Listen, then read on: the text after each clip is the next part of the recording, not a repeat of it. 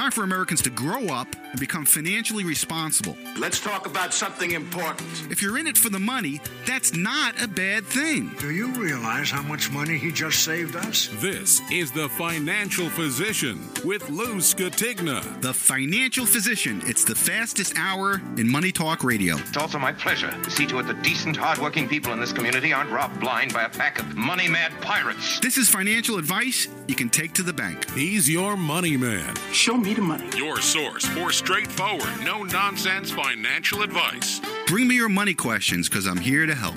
And now, here he is, the Financial Physician, America's money doctor, Lou Scatigna.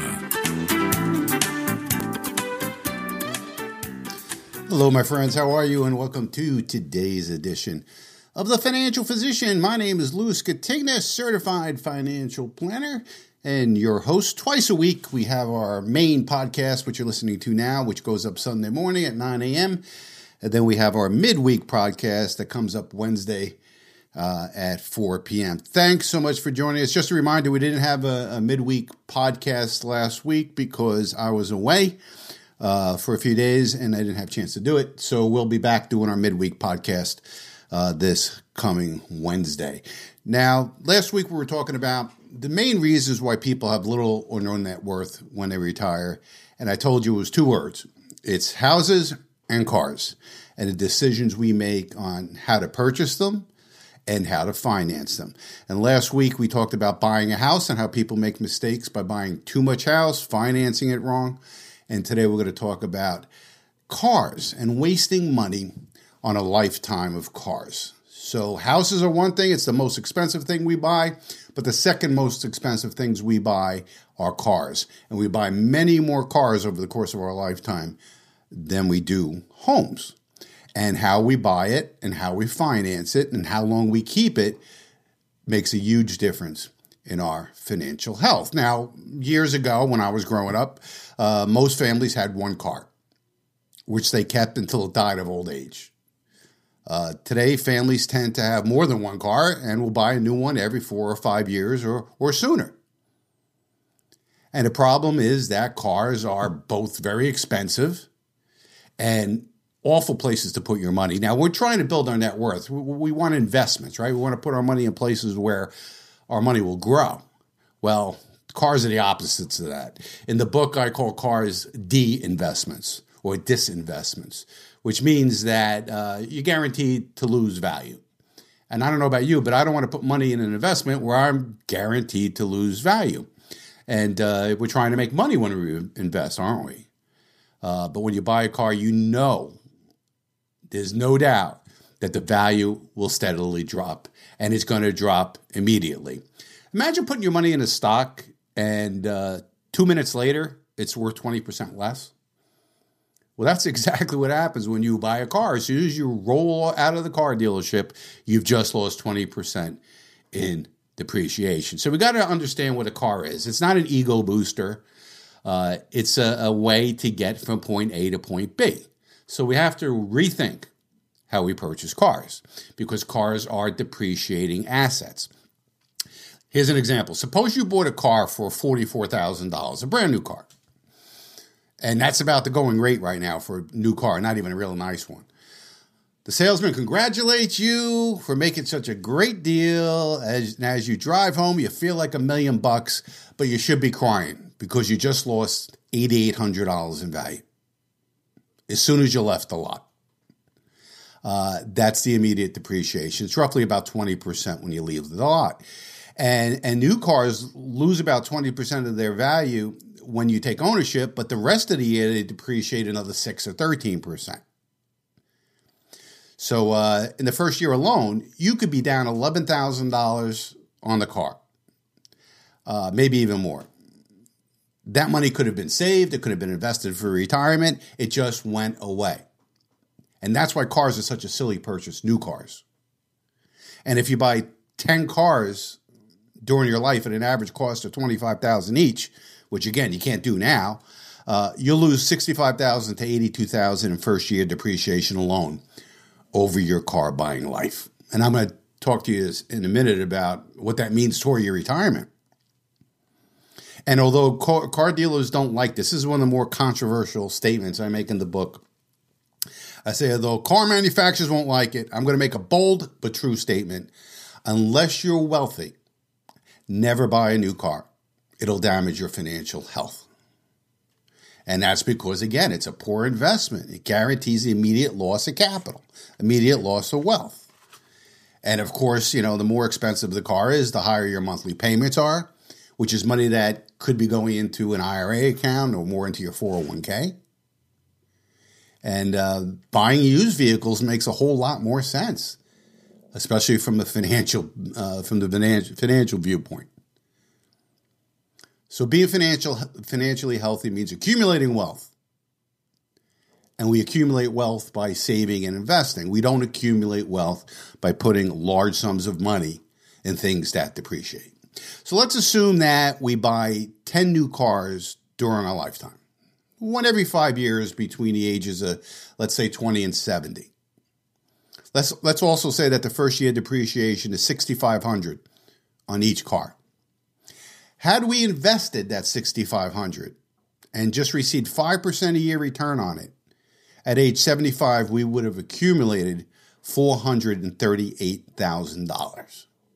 That's a nice little retirement fund that was totally financed with depreciation that could be avoided. And also, you got to keep in mind when you buy a new car, you're also becoming exposed to a hidden danger that most people never consider. But it can cost you a lot of money. When most Americans buy new cars, they put down as little money as they can and they finance the rest. Usually they finance 90% to 100%. So if you buy a car for $30,000 and you put down $3,000 and you finance the rest, you're obligated to pay $27,000 plus interest over the term of the loan. What happens, though, if a month or two later you're in an accident and the car gets totaled? Your insurance is only going to pay you about $23,000, which is the reasonable value of the car at that time because of depreciation. Now, since you owe slightly less than $27,000 on your loan, you would be out nearly $4,000 plus the initial $3,000 you put down when you bought the car. So what should you do? Number one, do not buy new cars. I mean, the average now is $45,000 to $50,000. And because it's so expensive and the payments are so high, what most people are doing is they're taking out 6, 7, I've even seen 8-year loans. And now with interest rates high, you're looking at new car loans anywhere between 8 and 10%.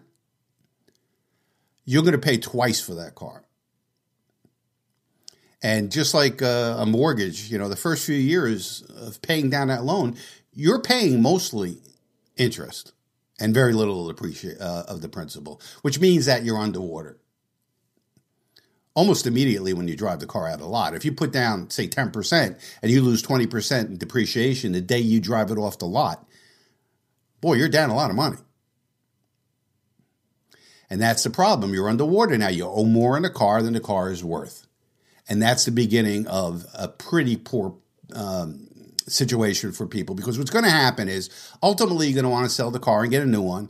You're going to owe more on the car than you can get on a trade-in. And what the dealer's going to do is roll over the difference into the loan of the new car. And now you're automatically underwater before you even leave the lot. So what should you do?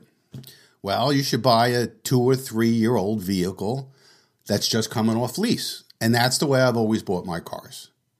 Here in New Jersey, there's a chain of dealerships called Auto Lender Liquidators. And what they do is when leases are up, a lot of people take 2-year leases for businesses and so forth, or 3-year leases. When that lease is up, the bank doesn't want the car. The bank wants whatever the car's worth. So what they do is they employ these dealerships to liquidate the car. So the one that I deal with is called Auto Lender Liquidators. They have a number of different dealerships across the state of New Jersey. They may even be in some other states for all I know. And they get in, each dealership, about 1,500 cars a month. They go through the cars. They do a complete mechanical check on them, a vehicle body check, and they take typically the top 200 cars that they come across a month, and they put it in their dealership. They put them in their lot. They put it inside of the dealership. And they sell them. Now, when you walk into this dealership, you're going to see cars of all different brands. And they look new. In many cases, they smell new. Many of these cars, most of them actually have less than 25,000 miles on them. So they're relatively new. I mean, the way cars are built these days, they're meant to get 150,000, 200,000 or more miles if properly maintained. So you're buying a new car for all intents and purposes. But somebody else ate the depreciation, which could be as much as 30, 40% by the time you're ready to buy it. And that's the way I've always bought my cars. So instead of paying $25,000 for a car, you may pay $17,000 for a car. Or to use numbers that are more contemporary than when I wrote this book, which was 2009, instead of paying $44,000 for a new car, you're paying $30,000 for it. Now, yeah, it's been used. It has 25,000 miles on it. Who cares? If I didn't show you the odometer in these cars, you wouldn't even know that they were pre-owned. That's how good they look, and that's how low mileage they have. And I've purchased, over the years, for myself alone, probably 10 new-looking, dependable cars from a local liquidator. I bought each car for less than book value, and I've always been well pleased. I've never had a problem with the car. And the good thing about buying from a liquidator, at least the one I deal with, they price their cars below book value. They're looking to sell them and get them off the lot. The bank just wants their money back. There's no haggling. How about that? You walk into a car dealership, you look at the sticker, that's the price. You go on your cell phone and you look up KBB, Kelley Blue Book, and you'll see that car is listed in Kelley Blue Book at a higher price than the dealership is selling for it. And we all hate haggling when it comes to car dealerships, right? Most people would rather get a root canal than go buy a new car, or certainly a used car, at a lot somewhere and have to deal with a high-pressured salesman. So you don't haggle. Also, if the car is still under warranty, you get the remaining warranty. If it's got a 3-year warranty and you buy it when it's 2 years old, you still have a year warranty on the car. And you could buy extended warranties on it. You could finance it like you would a new car. You could just take a car loan. You could lease them, and we'll talk about leasing in a little while, how I don't think it's a good idea. But you buy them like you would buy a new car. And a good thing to do, obviously, is to get the VIN number, the vehicle identification number, and check its history. Nowadays, it's really easy to do that with Carfax and other online services that report cars' histories. And don't lease vehicles. I'd rather see you buy a 2-year-old used car, pre-owned, barely used car, than lease a car. When you lease a car, you never own a car, you rent a car. That's exactly what it is. It's an auto rental. That's what you're doing. It's a long-term rental. And you'll never own a car. At least when you buy a used car, at some point, if you're smart, you're going to pay off the loan. And this is the next thing that you need to do when you pay off a loan in a car. You keep the car until it won't drive anymore, until it costs more to keep it than it does to get another one. And that's what Americans don't do. As soon as our payments are over, we want to go turn it in and get a new car. Or even before the payments are over. These dealerships, they don't care if you still have money owed on the original car. They'll work it out in the deal. So buying from liquidators is the way to go. Buying it, hey, look, how do you finance it? Best way to do it is cash. If you can afford to pay it and pay no interest on the car, good for you. You have no car payments. And just think about it. How much are you actually paying for a car when you have a car loan at 8% or 10% for 6 or 7 years? You're not paying $44,000 for that car. You're paying $75,000 or greater for that car when you take all the interest into consideration. So it's always, always, always good if you have the ability to pay cash for a car. The second thing to do is look at financing. Sometimes you're able to get really good financing. Remember 0% financing or 1.9% financing? I wouldn't use my cash to buy the car if I can get 0% financing. It's free money. Yeah, I'll have a car payment to pay, but no interest. And I could take the cash that I was going to buy the car with and invest it and get a return on it. So always take the 0% financing, even if you could pay cash for the vehicle, or 1.9 or a very low financing. And as I said earlier, right now, if you finance a new car, it's going to be 8 to 10%. You finance a used car, it's going to be more than that. So how you finance the car is very, very important. And then how long you keep the car is very important. And I know people, they always want the newest, the greatest, the new technology in cars. But, the cost of cars are so high right now. And when I interview a couple, they come in, they want to do retirement planning.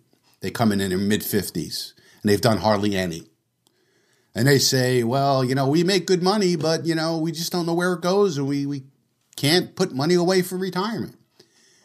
Well, let's look at your house and let's look at your cars. And that'll tell you a lot about your financial situation. Because if you have a home that you're paying $3,500 a month mortgage on and property taxes, and then you have 2 car payments of $400 or $500 each, you have to earn like $75,000 pre-tax just to pay for your home and just to pay for your car, which doesn't leave a whole lot of money extra for groceries, for insurance, for savings, and everything else that makes up the cost of living.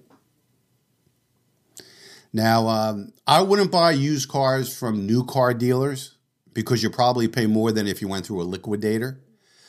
I mean, used cars are profit centers for dealers, new car dealers, and they make a profit on every vehicle that they sell. And they usually will not sell it below book value. As a matter of fact, they're going to sell it above book value. I would only buy a car from a new car dealer if I couldn't find a car I wanted at a liquidator. Now, used car dealers may be the worst places to buy late model used cars. I mean, used car dealers derive all their income from selling used cars. They charge the highest prices, and the condition of their cars may not be reliable. Many used car dealers run small operations and are legendary for their questionable sales practices. At any time, they can close shop and leave you with little recourse if the car turns out to be a lemon. I would never buy a car from a used car salesman. But worse than that is buying a car from a private seller, because you don't know what problems that car has. And if it turns out that there's problems with that car, you have little recourse when you buy it from an individual. Now, if you're going to do it, if you're going to buy a used car from anybody, I would have it checked. Not so much the liquidators, because they do their own in-house checking and they're certified cars. But if you go to a used car dealer, I certainly want my mechanic to look at it. And if I'm buying private, certainly I'm going to want that to be looked at as well. So cars are the second most expensive thing that we buy, for the most part, second only to our homes. But I tell you, it's just amazing how many American families have 2 cars in their driveway, 2 car payments that are perpetual because they never allow that loan to go to zero. Or once it does go to zero, they go out and they buy a new car. And that's the recipe for financial disaster. So cars and homes, big issues. If you do it right, you're going to be financially successful. You're going to be able to build net worth, build wealth.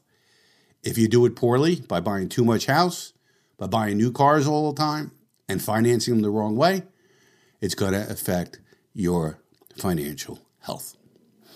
All right, let's take a short break. My name is Lou Scatigna. You're listening to The Financial Physician. Don't go away. Are you currently retired or planning to retire in the next 5 years? Hey, Lou Scatigna here, certified financial planner, personal finance author, president of AFM Investments. Why not join me for a comprehensive financial review at my downtown Toms River office? Banks are paying virtually nothing, and the stock market has become a risky casino. But there are ways to achieve reasonable returns without taking on big risks. Let me show you how. During our meeting, I will determine your net worth, find ways to maximize your income, and minimize your taxes. I'll review your estate plan and discuss strategies to protect your estate from nursing home costs. Managing your finances is more complicated than ever, but you don't have to go it alone. So make your no-obligation appointment today by calling 732-905-8100. That's 732-905-8100. Securities transactions through Lee Baldwin & Company, member FINRA and SIPC. Registered advisory services through Argentis Advisors.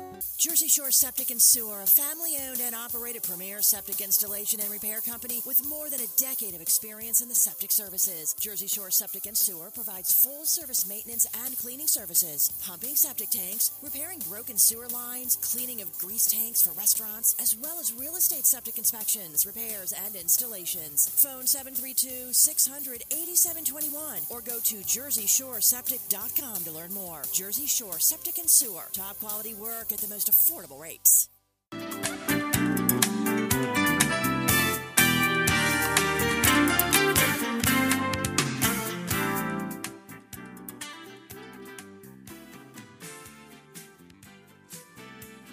Do you want to communicate with me? Well, it's real easy. All you have to do is send me an email, and that's lou@thefinancialphysician.com, lou@thefinancialphysician.com. I promise to answer each and every email. If I don't, then just send it again. It may have made it to my junk folder, or I just missed it.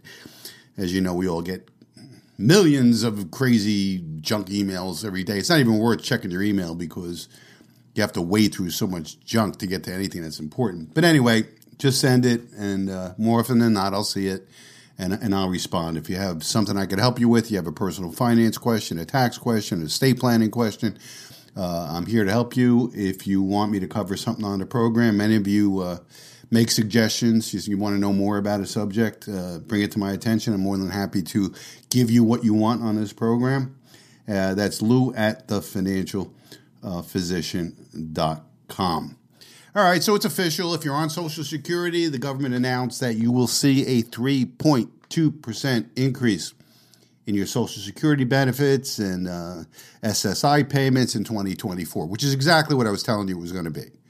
For the last couple of months, economists were looking at the inflation data and pretty much can determine what the increase will be. Now, this is a lot less, obviously, than last year's increase, which was 9% plus, but still 3.2%. It's an increase nonetheless.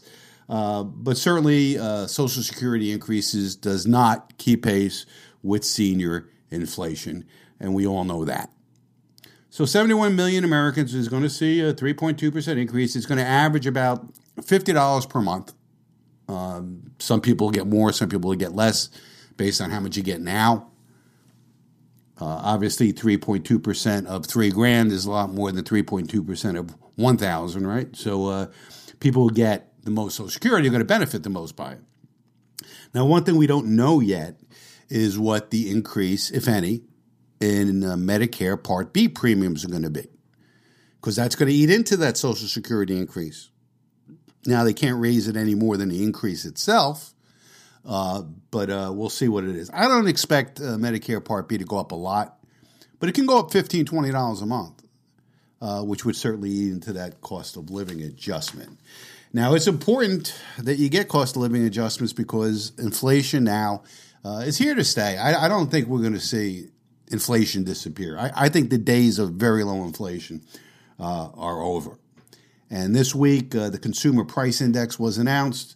It was a little stronger than expected, up 3.7% from a year ago, and up 0.4% month over a month. Now, if you believe that in 1 year that the cost of goods and services has only gone up 3.7%, well, I have a bridge to sell you in Lower Manhattan. There's no way in the last year inflation's only run 3.7%. This is, again, one of those government numbers that are fudged all the time and expected to continually be fudged. certainly going into an election year, just like the job numbers and the unemployment rate. These are all rigged numbers to make the administration and make Bidenomics look better than it really is. And if we look at, things that we use and we need, I mean, housing inflation. Housing inflation is up 7.2% year over year. It's called the Index for Shelter. And it makes up about 1/3 of the CPI index. Now, it was up 0.6% for the month and 7.2% from a year ago. So we're seeing the cost of living somewhere, talk about the cost of living, is up 7.2% for housing alone. And then when we look at food costs, those are certainly higher than the 3.7% year over year CPI. So everybody knows it, everybody's feeling it, and of course, wages are not keeping pace with inflation. So inflation running 0.4 for the month. I think wages were up 0.2 for the month. So you lost 0.2% in purchasing power last month. Now, will the Federal Reserve look at this figure and say, well, inflation, or at least the rate of inflation, is coming down officially by the government? You would think that they would know better. But now the markets are believing that there's only a small chance that the Federal Reserve is going to hike rates again before the end of the year. And many economists are coming out and saying that next year we're going to see about 0.75% to 1% decrease in interest rates. But nobody knows. We live in a volatile world right now. Obviously, we're going to touch on the war in the Middle East, which now it looks like it's going to be the real thing. Full-fledged war, and I have major concerns about it. But the world is getting crazier by the day. And just when you thought we couldn't use another disruption or instability in the geopolitical environment, we have this war in the Middle East, which is just horrible. And the loss of innocent life is just dreadful on both sides. And we'll dive into that, and we'll talk about what's that mean for the economy? What's that mean for financial markets? What does it mean for inflation? What does it mean for security here in the United States? We'll talk about that probably in the second hour. Now, I just mentioned to you inflation, the government says, is only 3.7% year over year. You could at least double that, according to Shadow Stats and John Williams, the economist who figures out inflation like we used to figure it out in the 80s, the last time we had a big inflation run. He says it's double digits. It's not 3.7%, and I believe him. And he also says unemployment's closer to 20%, not 3.8%. But this week, University of Michigan inflation expectations soared in preliminary October data, with the year-ahead inflation expectations rising from 3.2% last month to people are expecting 3.8% this month, which is the highest level since May. So people are expecting inflation to stay high or go even higher. And 49% of consumers reported that high prices are eroding their living standards, up substantially from 39% just last month, and matching the all-time high last recorded last July of 2022. So consumers are feeling the pinch. Their wages are not rising enough to cover the increase in prices. So therefore, our standard of living is dropping. There's a lot of fear in households now that they just can't make ends meet. They're having to borrow more and more money. They're having to cut back on spending, especially on essentials like groceries. It's a very tough time out there. But, Bidenomics is working. It's doing so well for us. At least that's what KJP, Corinne Jean-Pierre, says. So she's doing her press briefing when after the CPI came out. And she's asked a question about it. And, of course, she spins Bidenomics as if everything is going so great. So I want to talk about CPI inflation. The CPI inflation report came out today. It was hotter than expected, 3.7% year over year, unchanged from the prior month. You talk about all the spending last year to lower costs. The last couple of months, how is that lowering costs? So, look, what we believe is that Bidenomics is in action, right? You're talking about lowering costs, right? And that's something that the president is certainly continuing to do. Inflation is falling while employment remains strong. As you speak to CPI, inflation has fallen 60% since last summer, and the core inflation, as you're speaking to this data, fell to its lowest level in 2 years, and so that matters. Let's not forget about wages are higher than they were last year, accounting for inflation. Prices fell for core goods like cars and furniture for the fourth month in a row. All of those pieces are in the data, the CPI that came out today, and that matters. But people still hear Bidenomics and they see rent is up 7.4% year over year. Car repairs, car insurance is up almost 19%. So costs are not coming down for all Americans. So here's the thing.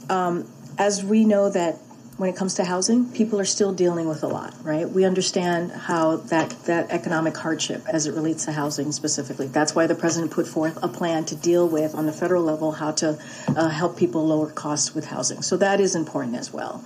But when you think about wages are indeed up, which matters over the last year, accounting for inflation, and even more for blue-collar workers and those not in management. So that matters, as I mentioned moments ago. So look, the president's going to continue to grow the economy. We talk about Bidenomics. We see the economy growing. We see unemployment at under 4%. We see jobs created under this administration as more than 13 million jobs, more than 14 million jobs at this point. And that's what we're going to focus on. When it comes to Republicans, they want to slash taxes for the wealthy. That's what they want to do. That's what they're putting forward. Cut Social Security, cut Medicare, cut Medicaid. They already started talking about that again recently. So the president's going to focus on what is needed for the American people to continue to give them that little bit of breathing room. And that's what the president's going to focus on. Let's not forget yesterday. She just comes out and straight out lies to you. The first thing she said is wages have gone up over the last year, counting inflation, more than inflation. That's total lie. It's not true. She knows it, but she said it anyway. She goes on to say that the president is very focused on the economy. The president isn't focused on anything. The president doesn't do anything, doesn't know where he is, doesn't come to work most of the time, but he's focused on the economy. Oh, he's created 14 million jobs since he came in.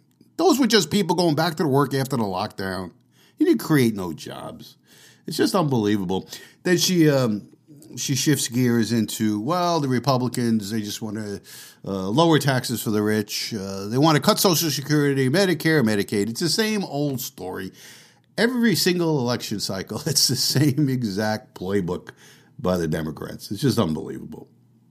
One group of people who aren't very happy these days are people who have to pay their student loans back. After more than a 3-year pause, government student loan repayments started again this month, and it's already putting a squeeze on borrowers' budgets. And this is bad news for the economy that's already dealing with massive levels of debt, rising interest rates, and inflation. And now families and students have to pay their student loans back. Well, you knew that when you went into it. According to a recent survey reported by Yahoo Finance, about 40% of people with student loans expect to cut spending in order to make payments. Consumers planning to tighten their belts to cover student loan payments said they would likely cut back spending on restaurants, apparel, and electronics. A separate Morgan Stanley survey found that only 24% of student borrowers can make monthly student loan payments in full without reducing spending.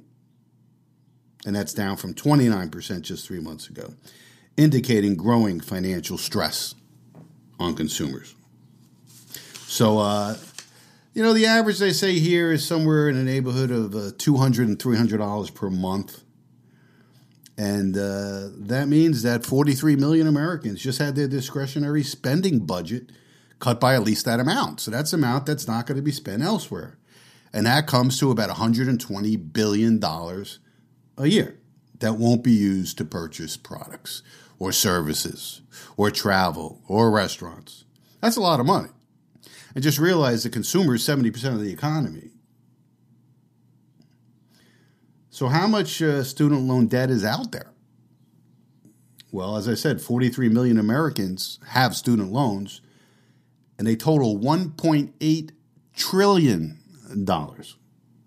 according from the most recent data from the Federal Reserve. Outstanding student loan has tripled since 2008. And part of that is because colleges have just continued to raise tuitions and room and board at levels way above the inflation rate. And, students just kept borrowing because the government guarantees these loans. They're easy to get. And people don't realize that someday they got to pay these back. And there's some indications already that retailers are feeling the effects of the student loan repayment. Macy's reported a 36% reduction in credit card sales year on year in the second quarter. Nordstrom reported a similar trend. So people are not going out and spending money as much. They realize that now they have to divert a significant part of their salary to repaying their student loans. And that's another reason why I believe a recession is, if not here already, is coming very, very soon. For the last few months, I've been talking about central bank digital currencies, what they are, how they can control you, if they're coming or not, which they are, and digital money, particularly CBDCs. Give the government the potential anyway, through the central bank, to see every purchase and transfer you make in real time. And not just see, but control. Now, of course, the governments in the West, they say that central bank money in digital form is convenient, it's safe, it's stable. They promise that they'll never use it as an instrument of control, as an authoritarian government would. But they will. You know that. They will, if they can. We just lived through lockdowns. We lived through government control of everything we do. And now they want to do it with your money and control you there too. Now, the Chinese government has been testing this for a long time. And what they do now is they put expiration dates on deposits into your digital account. And you have to spend the money quickly. And they're doing this in times when the economy needs stimulus. So they'll give you this digital money, put it in your account, but you got to spend it in 2 weeks. And sometimes you have to spend it on something specific, or a specific industry, or a specific product. So it's already being trialed here. And what if the United States wanted to do that? They wanted to stimulate the, auto industry. So they put $5,000 of digital coins in your account. It expires in 2 months, and it can only be used for the down payment of a car. And then there's the thing of social credit system. By analyzing your spending patterns, they can give you a social credit score. And if your score isn't right, you can't purchase things, you can't travel, you can't get a job. Maybe you can't even use your digital currency at that point. And maybe if you don't agree with everything the government says, it hurts your score. So the government will either reward or they'll punish various forms of behavior using real-time monitoring and artificial intelligence and data gathering. They'll make blacklists, red lists. They'll use punishment, sanctions, and rewards to control you and influence your behavior. A report in 2019 found that 23 million people in China have been blacklisted from traveling by plane or train due to their low credit score. Some students are denied access to university because of something their family is doing. Their father has big debt. And in China, there's no central transparent set of rules. You don't know what the rules are. It's very local.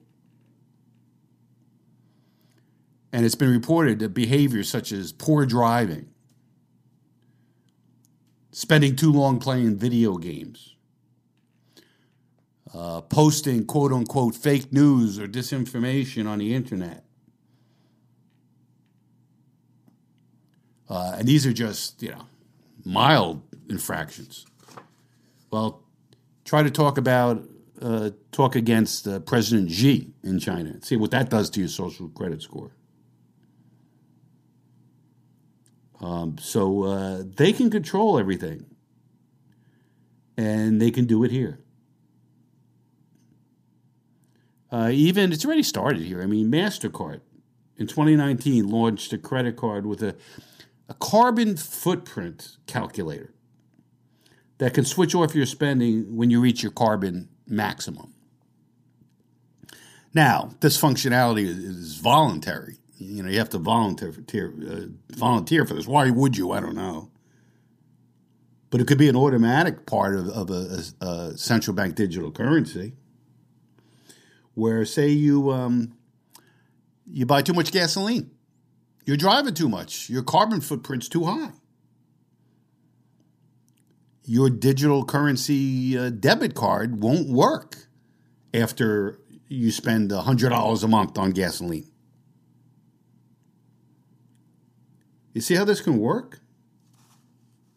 It's kind of like your kids come home from school and you give your kids some pocket money.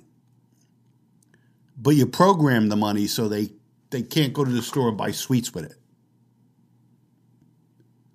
And that's exactly what they could do with programmable digital currency. Now, CBDCs won't just, affect our relationship with money, but with government. I mean, governments around the world have shown authoritarian tendencies during the management of the COVID pandemic, right? And now, what are they doing now? They're trying to discourage driving in cities with a congestion tax.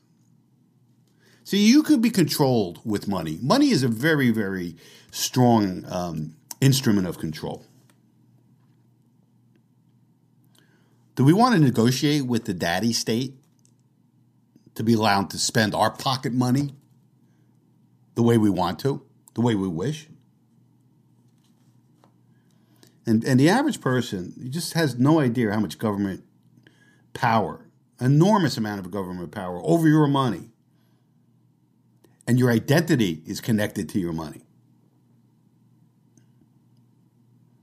It's just Orwellian.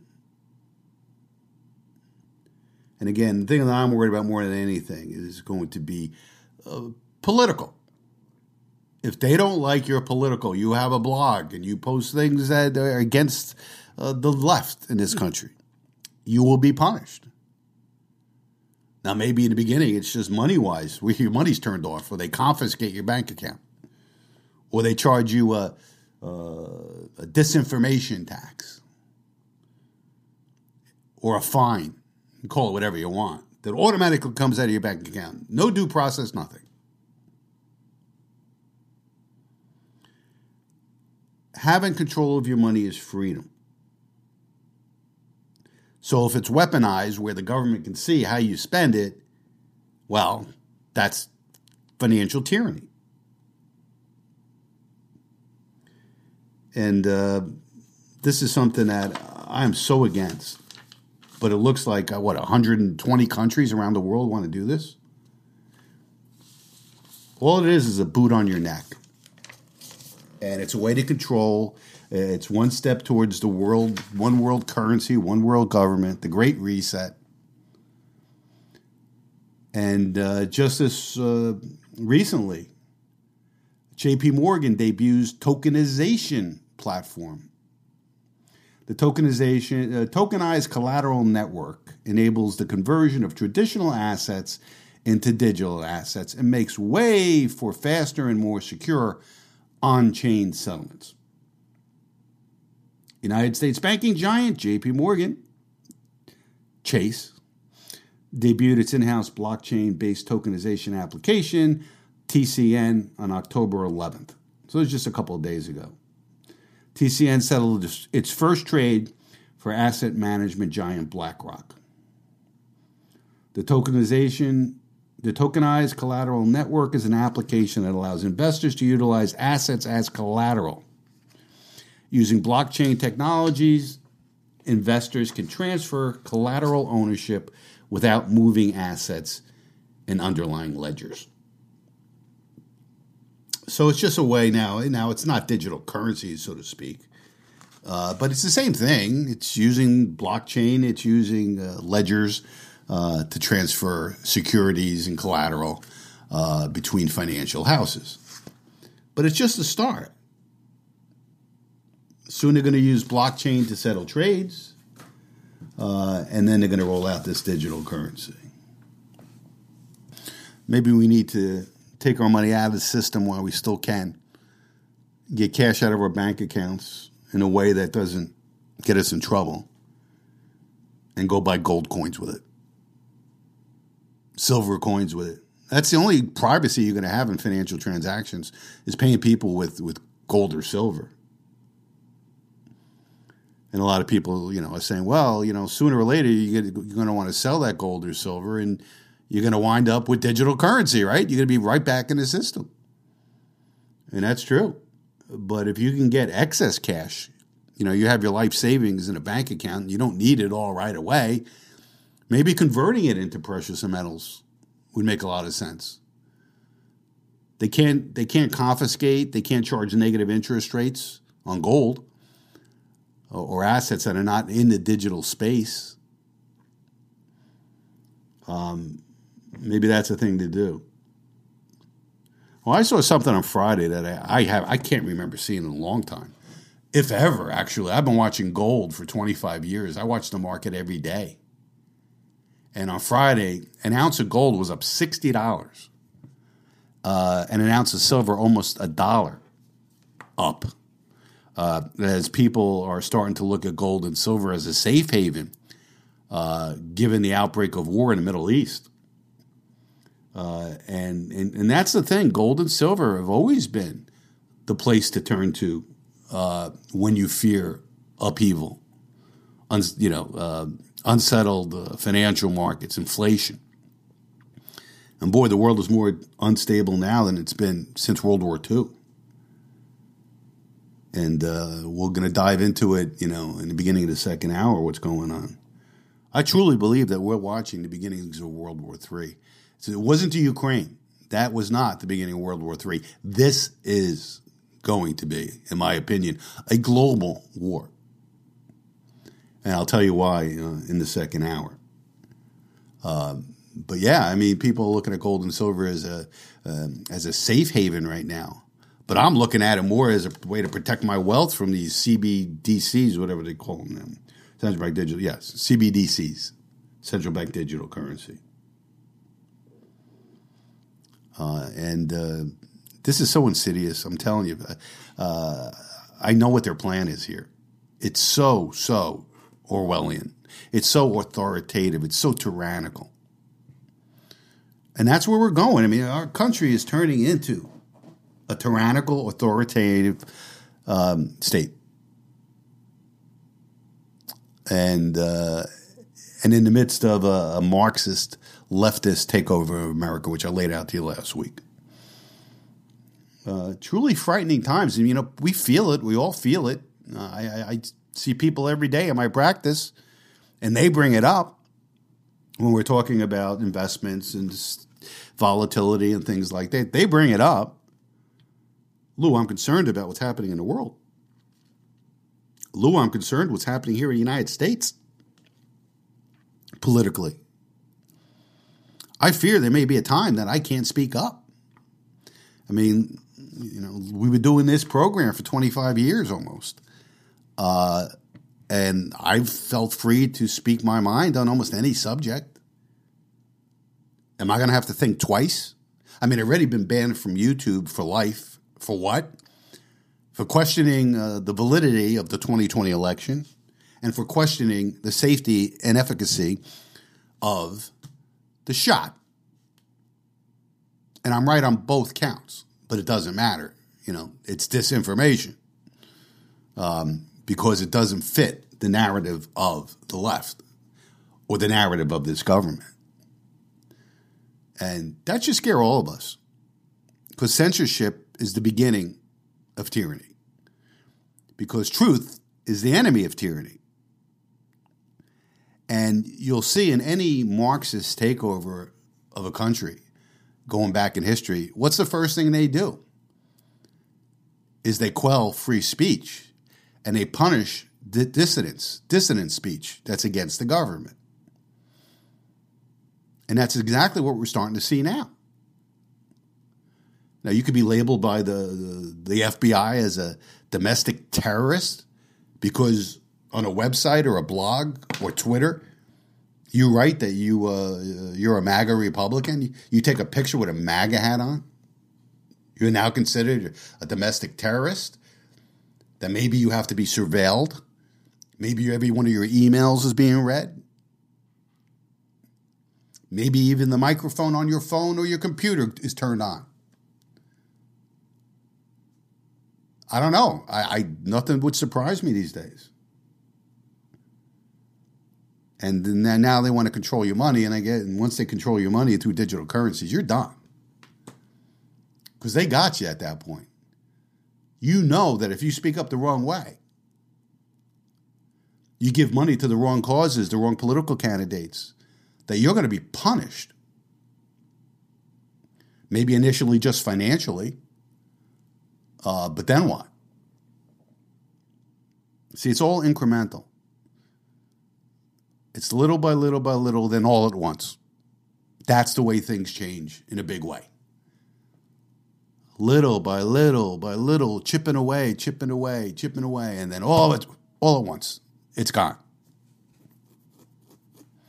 And I think that's what's happening with civil liberties in this country, the right to free speech. You know they're coming after your guns because that's the second thing they do. First thing they're going to do is control speech and censor what they don't want. And the second thing they need to do is disarm the public. And they're going to find ways. They're chipping away at it, Then all of a sudden, right? I like to see how that plays out. What are they going to do? Go door to door and take your guns? That's going to be a pretty bloody event, I would think. Because not everybody's just going to hand them over to a tyrannical government. But this is what I'm watching. This is what I read every day. This is what keeps me up at night. Maybe I'm too immersed in it. Maybe I read too much alt websites, conspiratorial websites. I don't know. But I got to tell you, it's on my mind all the time. And not necessarily for myself. I'm 63 years old. I'm worried more about my kids and grandkids and what kind of world that they're going to live in. But it's not going to be a better world than we lived in the past. I can tell you that. In many, many different ways. All right, mortgage rates continue to move higher each and every week. We're getting closer and closer to 8%, 30-year fixed-rate mortgages. Fixed-rate mortgages, the national average this week is over 7.5%. And it looks like it's going to continue. I think we may see an 8% mortgage at some point along the line here, maybe sooner rather than later, due to recent geopolitical events. We're seeing a flight to safety where money's looking for a home, at least short term. And some of that is being funneled into gold. A lot of that money is being funneled into U.S. Treasuries. We're seeing the yield on the 10-year Treasury bond right now at 4.632. That's down from last week. It hit 5% a couple of weeks ago, so 4.62 is a bit of a retreat in interest rates as money around the world is looking for a safe haven. So that should ease mortgages for a little while here. And the Fed came out this week. Some Fed governors came out this week indicating that maybe they've gone far enough with interest rates that they may not need to increase them anymore. If that's the case, we may have seen the peak, at least short term, in the 10-year Treasury, which 30-year mortgage rates are derived from. So my guess is next week we'll see the 30-year Treasury, 30-year fixed rate mortgage interest rate drop from 7.5%, probably down to about 7.25%, 7.3%. But it's all going to hinge on the daily movements in a 10-year Treasury, a 10-year Treasury bond. And again, that's going to be dictated by things that the Fed says, as well as geopolitical events overseas. Now, many of us fear the IRS, and whenever we get a notice from the IRS, we go to the mailbox, we go through our mail, and we see an envelope from the IRS. So what happens? Your heart starts pumping. Your blood pressure starts rising. Oh, my God, what is this? And typically, you don't go in a house and open it. You open it right there at the mailbox. At least I do when I get something like that. What is this?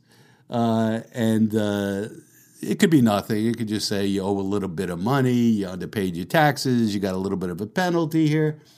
But imagine getting a bill from the IRS saying that you owe $28.9 billion in back taxes. Well, that's what happened to Microsoft this week. The company said it received notices from the IRS seeking additional payment of $28.9 billion plus penalties and interest for the tax years 2004 to 2013. The payment stemmed from disagreements over the tax treatment of intercompany transfer pricing, a well-known corporate tax black hole. Now, I have no idea what that means. It was not immediately clear if these notices suggested that the company had underpaid taxes on purpose, or maybe there was just a glitch in TurboTax. Maybe there was just the accountant made a mistake. Who knows? But whatever the reason, $29 billion is a lot of money, even for Epstein Island regulars like Bill Gates, maybe. So naturally, Microsoft says it disagrees with the notices and will vigorously contest them and does not expect a final resolution on these issues in the next 12 months. That's quite a bit of money, even for a company like Microsoft. And keep in mind, the rest of us, it's all relative, right? But right now, the IRS now has thousands of literally weaponized, they have guns, tax collectors. And they're starting to go after these big tech companies because they have all the money. And they're going to look at them to try to go after the U.S. deficit, which is just expanding by the second. You ever watch the debt clock and just watch the numbers go by? It's unbelievable. It's just unbelievable how much the debt grows second by second by second. So my guess is that Microsoft is probably the first, but certainly won't be the last gigantic company to have to pay ransom to the IRS. But that's a bill you don't want to get in the mail. I don't care who you are. $28.9 billion. To you and me, it's probably the equivalent of, I don't know, $15,000. But still disturbing. It's very disturbing. All right, a Rasmussen poll conducted from October 2nd through the 4th shows a widening lead for President Trump in the 2024 election. The poll revealed that 38% of voters are very likely to vote for President Trump, and 15% somewhat likely, for a total of 53%. But the shocking numbers from the polls show that President Trump is really breaking down barriers that traditionally were Democratic and would never go to Republican candidates. Listen to this. This is pretty shocking. I'm not shocked by it, actually, to be honest with you. 30% of Democrats are at least somewhat likely to vote Trump, with 19% very likely. By comparison, President Trump only received 5% of Democratic votes in 2016. I mean, 30% of Democrats are going to vote for Trump. I mean, that's a landslide. That is a landslide victory. I don't even think they could cheat enough to even come close to rigging this election. And it gets worse for the Democrats. The poll revealed 55% support amongst voters aged 18 to 39. Now, this is usually a very difficult demographic for Republican candidates. 54% support among 40 to 64-year-olds, and voters 65 and up come in at 47%. What's wrong with you seniors? That only 47% back Trump. Why is that age group the one that has the least support? Very interesting. But that's not the most shocking number. The most shocking number is the black vote, with 50% at least somewhat likely to vote President Trump and only 46% not likely at all. In 2020, Biden won 87% of the black vote. I think this is shocking. 50% of the black vote is going to go to Trump. That's amazing to me. And he probably won't get 50%, but if he gets 30%, again, this is a landslide. Choice of vice president, most people said it doesn't really matter. It doesn't make a difference. But I find this poll, if this poll is true, and I have to believe it is, the Democrats know this as well. What do they do about it? They can't go into the election with these numbers like that. I mean, it's no contest at that point. Trump will win every state. And I think those numbers are correct. So what are they going to do? Get rid of Biden? I think I already told you I think that's going to happen. I think that's a no-brainer. No pun intended. It was a pretty good one, Lou. A no-brainer. Get rid of Biden. And who they bring in, that'll probably change the numbers somewhat because nobody wants a senile president, especially now what's going on in the Middle East. We need leadership now. If we're going to be entering World War III, I don't want a senile man that doesn't know where he is to be leading our country. That's not my war president. I'd rather have Trump at the helm. No question about it. Not even close. So if they brought somebody in that's not senile, it'd probably skew the numbers a little bit. So they know they have to replace him. Or they have to make sure there's no election at all. And more people, political pundits and people that I like and I follow, believe that they're going to find a reason not to have an election next year if they know they're going to lose. That the left have come too far the last 3 years in destroying America and taking over the country. Their revolution is not done, and they will not allow Trump back into power. And they'll do everything they can, including God knows what, to prevent an election from happening. But if you're a Trump supporter and are sick of this wokeness, fearful for what's going on in the world, you're happy to hear that poll.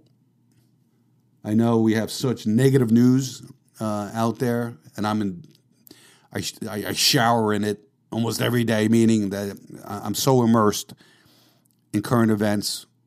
I'm always researching. I'm always reading, not the mainstream media. And it's depressing. there's no good news out there. There's nothing but really bad news. So that news that Trump now has 30% of Democrats and 50% of blacks likely to vote for him, I find that to be good news. All right, on the other side of the break, we're going to break down what's going on in the Middle East, and I'm going to give you my opinion on it. And it's more serious than I think most people realize.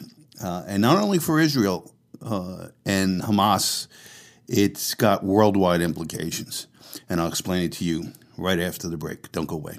AFM Investments' Lou Skatigna has been serving Ocean County for over 35 years. AFM Investments brings a level of expertise, knowledge, and experience to the Jersey Shore that you would typically have to pursue with a premier investment firm on Wall Street. Whether you need income tax preparation or financial planning, he has the experience to help you with whatever your needs are. For more information, log on to afminvestments.net. Securities transactions through Lee Baldwin & Company. Member FINRA NSIPC. Registered advisory services through Argentis Advisors.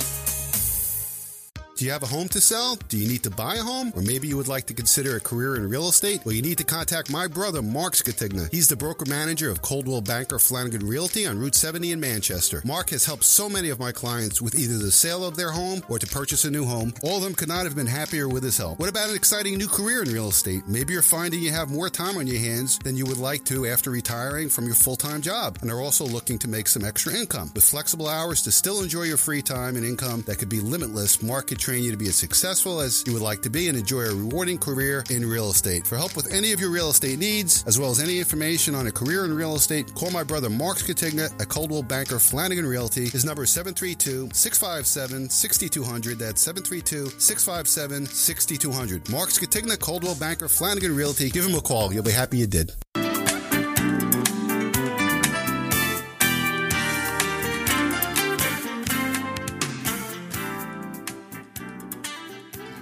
Want to get in touch with me? Very simple. Just send me an email at lou@thefinancialphysician.com. Lou, L-O-U, @thefinancialphysician.com. You get a comment on the program, something you want me to cover, or a personal finance issue, or problem of any kind that you think I may be able to steer you in the right direction. Please send me an email. Love your emails, and I respond to each and every one. And just a reminder, we don't only have one podcast on Sunday. We have two podcasts, and most of you are listening to both shows, probably about 70%. So we still have 30% of you who are listening on Sunday, but you're not joining us for my midweek podcast that I put up at 4 o'clock, at least by 4 o'clock on Wednesday afternoon. It runs about an hour and 15 minutes, but I cover things on the midweek podcast that I don't repeat here on this show. So if you missed the midweek podcast, just go to thefinancialphysician.com and we'll have a link there for you. All right, so I haven't talked about the Mideast war yet, the war between Israel and Hamas, and soon to be, I think, the entire Arab world. I knew about it when I was taping last Sunday's show. The news had just come out, and I didn't feel it was proper for me to comment on it because I just haven't put my thoughts together, and I haven't done enough research on it, didn't know enough, and we didn't have a midweek podcast this week because I was away in Boston. So we're going to touch on it now, and we're going to dive deep into it because it is serious. Just when you thought the world could not become more unstable, we have another potential World War III on our hands here. And I think the potential for World War III is more in the Middle East than it is in Ukraine. I think it's obvious that Russia's not going to be defeated there. And sooner or later, the West has to come to the conclusion, as does Zelensky and Ukraine themselves, that this is an unwinnable war right now. And how many people have to die in Ukraine? And now the world's attention now is turning towards the Middle East. The most unhappy person, I shouldn't say the most unhappy person. I'm sure the parents of people who were lost in Israel are the most unhappy people. But one person who wasn't happy to hear the news out of the Middle East is President Zelensky in Ukraine. Because now it looks like his gravy train is finally going to be pulled away. And we're going to look at a more serious issue now in the Middle East, and now we're going to have to fund them as well.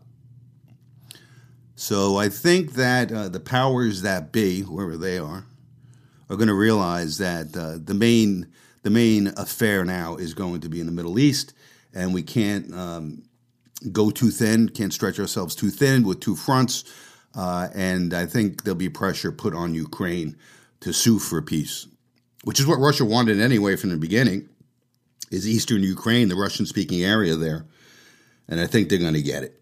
I just think that what's going on in the Middle East is just too serious right now, and we can't fight two fronts. As a matter of fact, we already depleted all our military assets in Ukraine. We don't have enough to defend ourselves now, and we may very well have to defend ourselves pretty soon, and I'll explain why in a second. But on early hours of Saturday morning last week, Hamas broke through the border fence in something like 20 different places. Apparently, the Israelis had no intelligence about this happening, which I find very hard to believe. We'll dive into that in a little bit. So they came across the border. They came through hang gliders with little motors on them. They bust through the fence in a number of places. They came in, massacred a music festival with a bunch of young people. I think 260 of them were killed. I'm sure you saw some of the video of that. Horrifying. Absolutely horrifying. What are they doing? Having a festival literally yards away from the Gaza Strip? I don't know. I guess that's life in Israel. But they came in and they massacred children, elderly, women were raped, hostages were taken. I mean, just a truly barbaric, evil act that should be condemned. But not everybody's condemning it, as you'll see in a second. And now Israel is going to retaliate and bring down hell on the Gaza Strip. Now, the question is, what does other actors in the Middle East do? And you really need to know the complicated politics in the Arab world. You know, Israel was moving very, very close to a peace treaty, a deal with Saudi Arabia. They already have, Trump was the one responsible for the Abraham Accords, where Israel was making peace with other Arab nations, including the United Arab Emirates, Qatar, other Arab countries. And they were very, very close with Saudi Arabia. Now, this happens, and it's going to put that on the back burner because Saudi Arabia can't jump into a deal with Israel right now.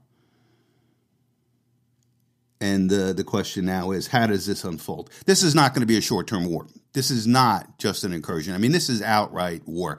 And what's amazing about it, it's almost 50 years to the day. In 1973, October 7th, the Yom Kippur War. And I remember it. I was 13 years old. I remember it. I was a political junkie as a young kid, and I followed all this stuff. I was a news junkie. So I remember it. This may be worse. This will be worse, in my opinion. And what you need to know is that it's just not Hamas. I mean, who's funding them?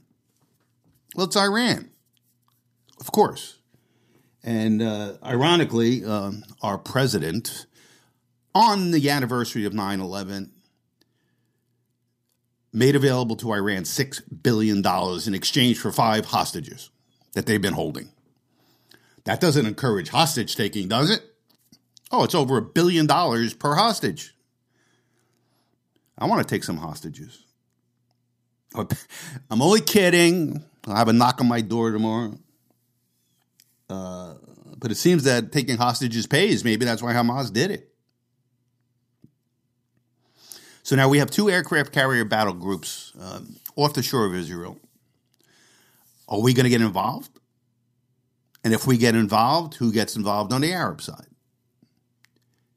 And does the United States then become a target? I hope we don't get involved. I hope it doesn't come down to that. But it's a proxy war, just like the Ukraine war is. It's U.S. versus Russia. This will be the U.S. versus Iran, and maybe Russia, and maybe China. So this really has the ingredients of World War III. And it's not going to end well. You know, Albert Einstein, very smart man, right? Brilliant man, knew a thing or two about the atomic bomb.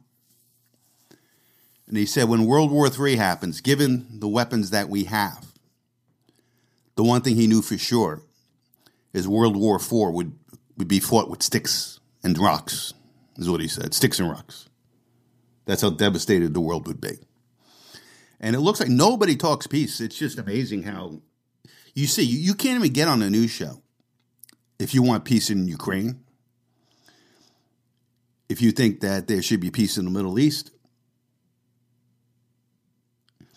But what just happened in Israel, it's stunning, it's shocking, it's sickening. And I feel so bad for the Jewish people in Israel that they have to live through this now. And right now, Netanyahu says anything goes, no mercy.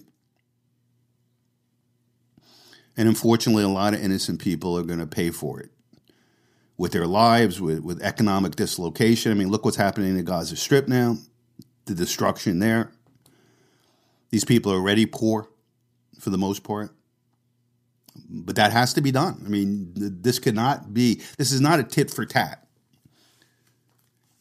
There's no moral equivalence here. And Israel has to do what it has to do. Now, the news media, it depends what you're listening to. I mean, you're listening to MSNBC, you're seeing moral equivalency of this. That Israel should not hit back asymmetrically, meaning that it should be equal to what happened to them. Now, Andrea Mitchell, MSNBC lefty, quote-unquote journalist, was interviewing a mother of someone who's been taken hostage. Actually, she has 2 children that have been taken hostage. And she had the gall to ask her about how she feels about what Israel is doing to Gaza right now. First of all, you don't ask a mother whose kids have just been kidnapped by Hamas and try to get her to answer the question as if she's upset about it. And this is the way it went. What are your feelings about the attacks against Gaza right now? How can the government... say that, look, you're looking for a symmetrical situation, and I must say it isn't. If you were dealing with a war who is between 2 countries, countries don't take children hostages. I'm sorry. It's against the laws of war. It's against humanity. It's against anything that we all believe in. Every time we had missiles shot at us, I used to say to my children that they should be sympathetic towards the children of Gaza because they suffer a lot more than they do. I'm not sure I still believe in it now. And I must say the only worry I have now from the bombings in Gaza is the fact that my children are there. I can't be sympathetic anymore. I can't be sympathetic to animal human beings. Well, they're not really human beings, who came into my house, broke everything, stole everything, took my children from their bedrooms and took them to the Gaza Strip. Israel never done that and will never do. So there is no symmetry. I'm sorry. Do you want the government... I'm sorry, so emotional. Do you want the government to put the top priority on getting the hostages out before they retaliate? I want my government to put it on the first priority, and I want the world to put it on first priority. I think any mother in the world should try and imagine her children under that situation and then think again. That's all I want. I want the world to ask them to release children, to release elderlies, to release the civilians they took. There is no reason to hold them there. They are not soldiers, they are not part of the war, and they have nothing to do with it. We gave them work permits. We really believed that this was the way to move their economy, to reconnect these 2 so-called countries. This is not the way a country behaves. This is the way that a terror organization behaves. I'm sorry. Do you want getting the hostages freed to be the number one priority of your government? Duh. Yes, stupid question to a mother whose 2 children are being held hostage there. I mean, talk about journalism, the death of journalism. And to ask that question of that woman is just ridiculous. Now, MSNBC's coverage of the attack on Israel is not good. They're taking the side of the far left, naturally. And it requires them to try to take both sides of the situation. And there is no both sides. Israel was brutally attacked and is responding. That's the simple truth. And here's an example of it. Andrea Mitchell asking a woman about how she feels about what's going on in Gaza right now.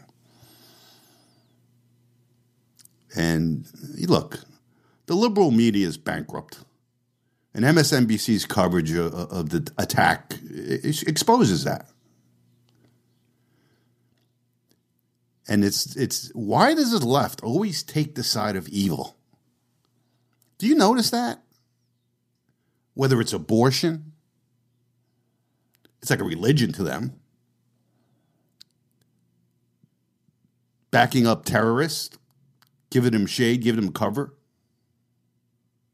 Open borders to let everybody in. We'll talk about that in a second, how what happened in Israel is just a prelude of what's going to happen here.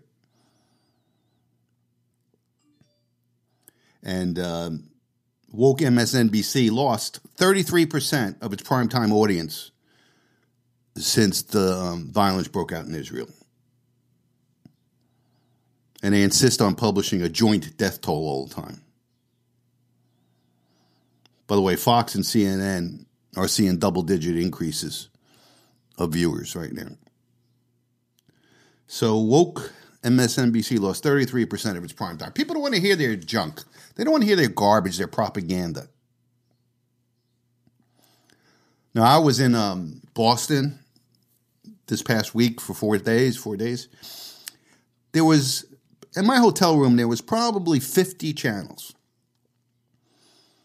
The only news channels available, besides local, was MSNBC and CNN. The number one news organization by far, Fox, was not available in my hotel. And that's because Boston is a liberal city. Now, while I was there, I think it was Wednesday. No, actually it was Tuesday. We were in Boston Common, and there was a rally, a pro-Israeli rally in the park. Boy, there was a lot of cops there. At the same time, across the river in Cambridge, at Harvard, you had rallies that were pro-Palestinian. And you had 31 student organizations released a letter of support for the Hamas killers. 31 Harvard University student groups signed a letter blaming Israel as entirely responsible for Hamas's barbaric slaughter of innocent Israelis, including 260 young adults at a concert on Saturday morning. You would think these young people would have some sympathy for people their age at a concert being mowed down and raped and kidnapped. But the Harvard students stand with those committing war crimes, shooting children in their bed, cutting off babies' heads.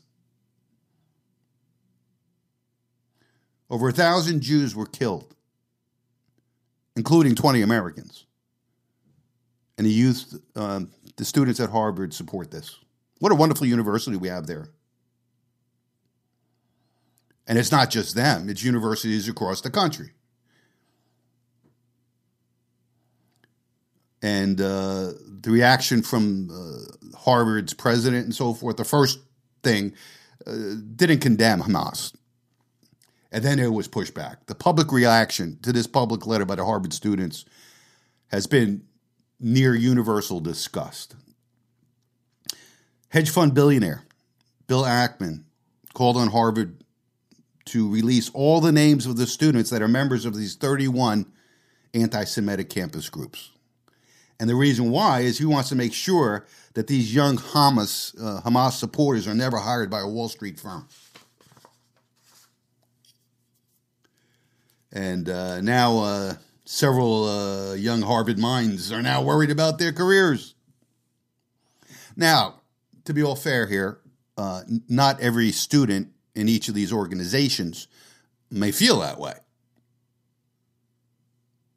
So if I'm part of an organization, I wasn't consulted, I had nothing to do with that letter, should I be singled out by corporate America not to be hired?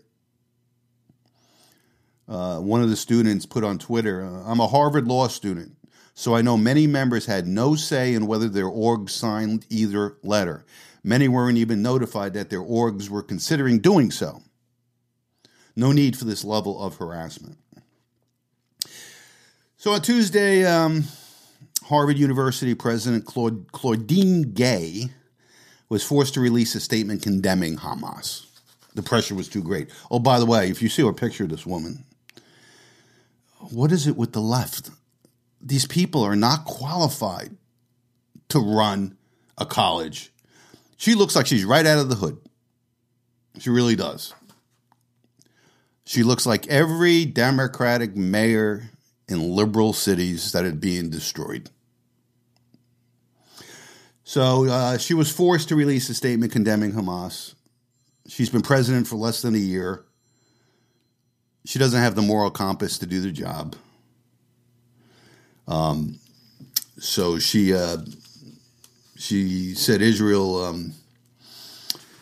she said Hamas was responsible for it. In campuses across the country, you had protests against Israel. In Wisconsin, the University of Wisconsin, listen to what these people are saying. These students are saying regarding Israel and Hamas. Glory to the martyrs! Glory to the martyrs! Do you know what he's saying when we say, we will liberate the land? There you go. We will liberate the land by any means necessary. We will liberate the land! By any means necessary. These are American students at universities around the country.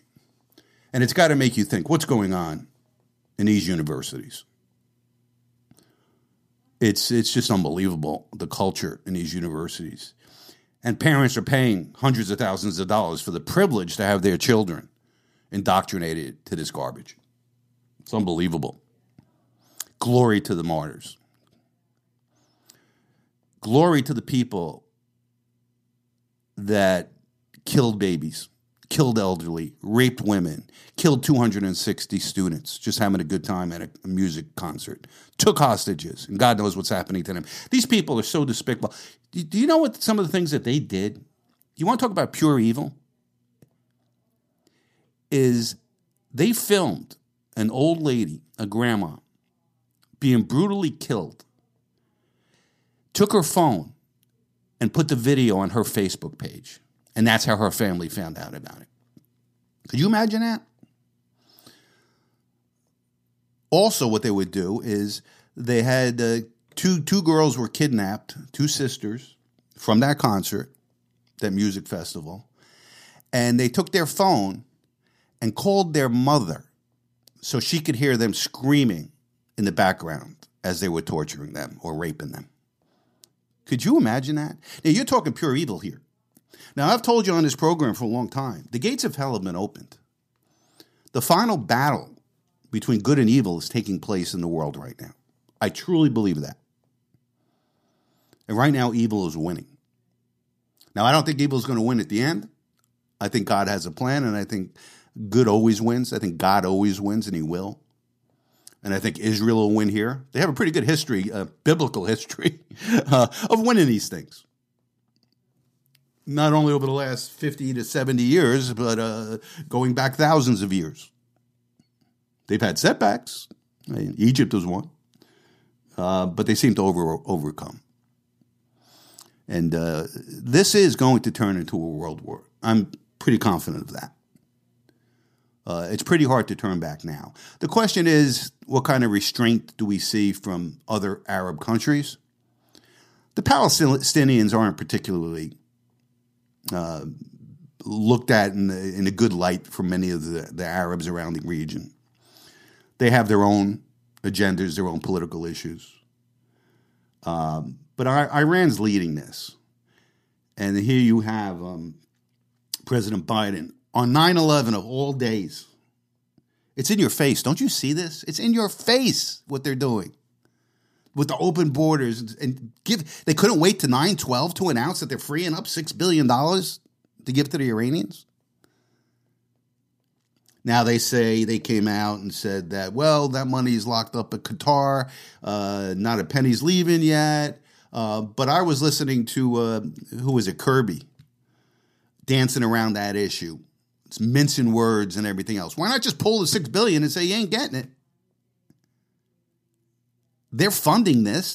Hamas is being funded, as Hezbollah is, by Iran. And that's the wild card in all this. What does Hezbollah do in the north? They're already starting to attack in small ways. And Israel is counterattacking. And keep in mind, you got to know this. Hezbollah is not Hamas. Hamas is a terrorist organization. Now, I guess you could say Hezbollah is too, but Hezbollah is well trained and is well equipped militarily. They have advanced weapon systems. So if they had opened up a second front to the north, Israel's got its hands full. And it will probably need U.S. assistance in some way. And once U.S. assistance comes, well, now we're a target. And the Democrats are more and more siding with the Palestinians.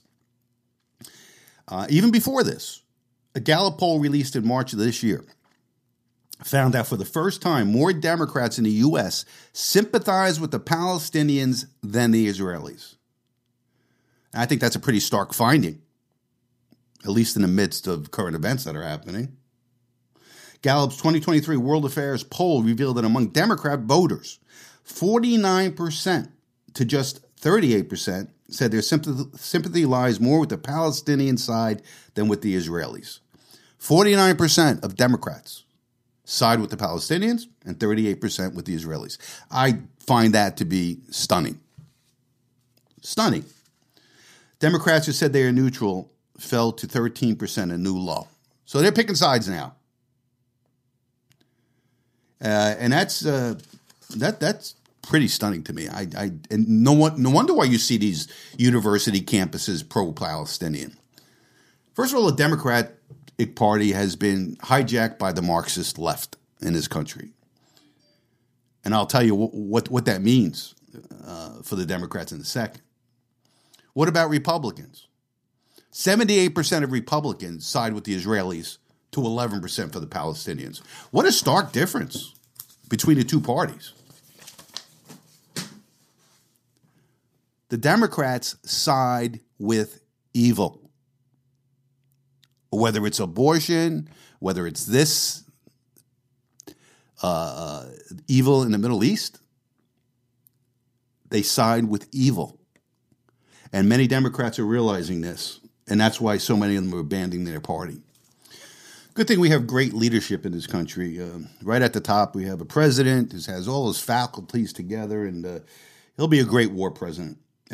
Anyway, Joe Biden Wednesday afternoon stopped by a round table with Jewish community leaders to deliver remarks on Israel following the ambush, Hamas terror attack that left more than 1,700 Israelis dead.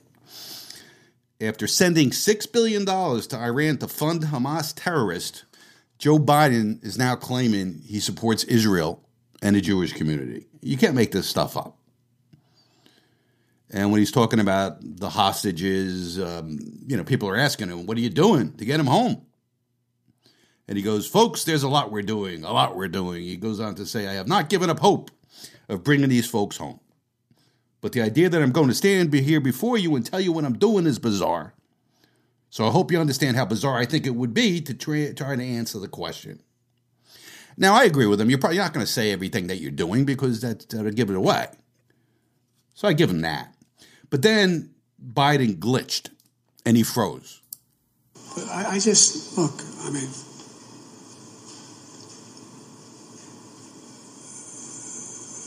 I'll never forget, well, I won't go into that. Anyway, I just think that if we stay true to our values. Boy, that instills confidence, doesn't it? The commander-in-chief can't get through a speech without glitching up. Now, most countries have sent planes into Israel to evacuate their citizens, but not the United States. You know, when Americans in Israel, you know, they're trying to rely on their government for support, for protection, for transportation out, we've left many American citizens hanging in the wind. You know, we're finally trying to arrange commercial flights for these people out of Israel, although many of them have been canceled. The U.S. government is demanding American citizens sign a promissory note as a precondition for any assistance in evacuating from Israel. The so-called assisted departure options were outlined in an email sent to American citizens stranded in a Middle Eastern nation, stating that the U.S. government would offer loans for transportation. The Biden regime's assistance to Americans wishing to depart Israel will come at a financial cost. Specifically, the email states that, quote, departure assistance is provided via a loan from the U.S. government, which requires travelers to sign a promissory note and agreement to repay prior to departure. Can you imagine that? This isn't the first time we've left people behind. We left over 9,000 American citizens in Afghanistan. And now they're telling us, Americans, well, you know, we'll try to get you out, but, you know, it's on your dime, not ours. Meanwhile, how much money are we sending to Ukraine, and how much money, services are we giving illegal aliens coming across, and we can't pay to bring home Americans trapped in a war zone? The communications manager at the American Accountability Foundation, Yitz Friedman, shared a harrowing tale of his experience while trapped in Israel. Friedman brought to light the abysmal failure of the U.S. State Department to aid its citizens in crisis situations. Friedman and his wife found themselves trapped in Israel after the original flight back to the U.S. was canceled. When they reached out to the U.S. Embassy for assistance, Friedman recounts that they were basically told to pound sand. My wife and I have finally gotten ourselves on the way home to the U.S. from Israel after days of fear and tremendous anxiety. Our original flight was canceled. While Poland, Hungary, Brazil, Romania, and other countries sent planes to bring their citizens home from the war zone, our government told us to fend for ourselves. I literally called our embassy asking for help and was essentially told to pound sand, he said. Is that what it means to be an American abroad? Almost all American airlines receive taxpayer bailouts, and they were the first to abandon us. They were the first to cancel all flights. And he went on to thank Trump. Friedman expressed his gratitude towards former President Donald Trump's foreign policy initiatives.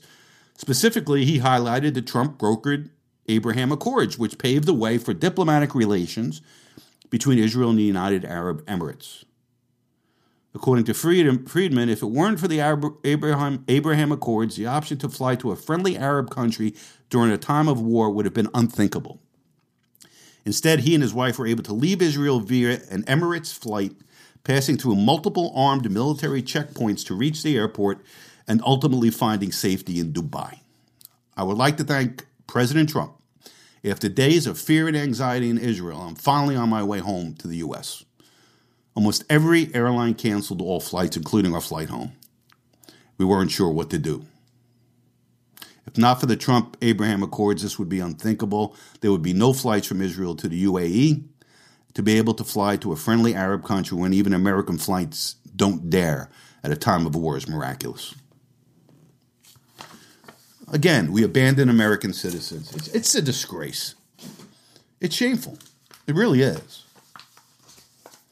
Now, it looks like Israel's ground offensive into Gaza has been delayed due to pressure from the international community, including the United States, who don't want them to go in. Now, they're going to go in. They just give it more time for the citizens of Gaza to move south. They're going to get every one of these terrorists, everyone that participated in it. They have pictures. They got videos. They got intelligence. They say they didn't have the intelligence to prevent this from happening. Again, I doubt that. There is no country that sees more, knows more, has more spies. This was such a massive attack.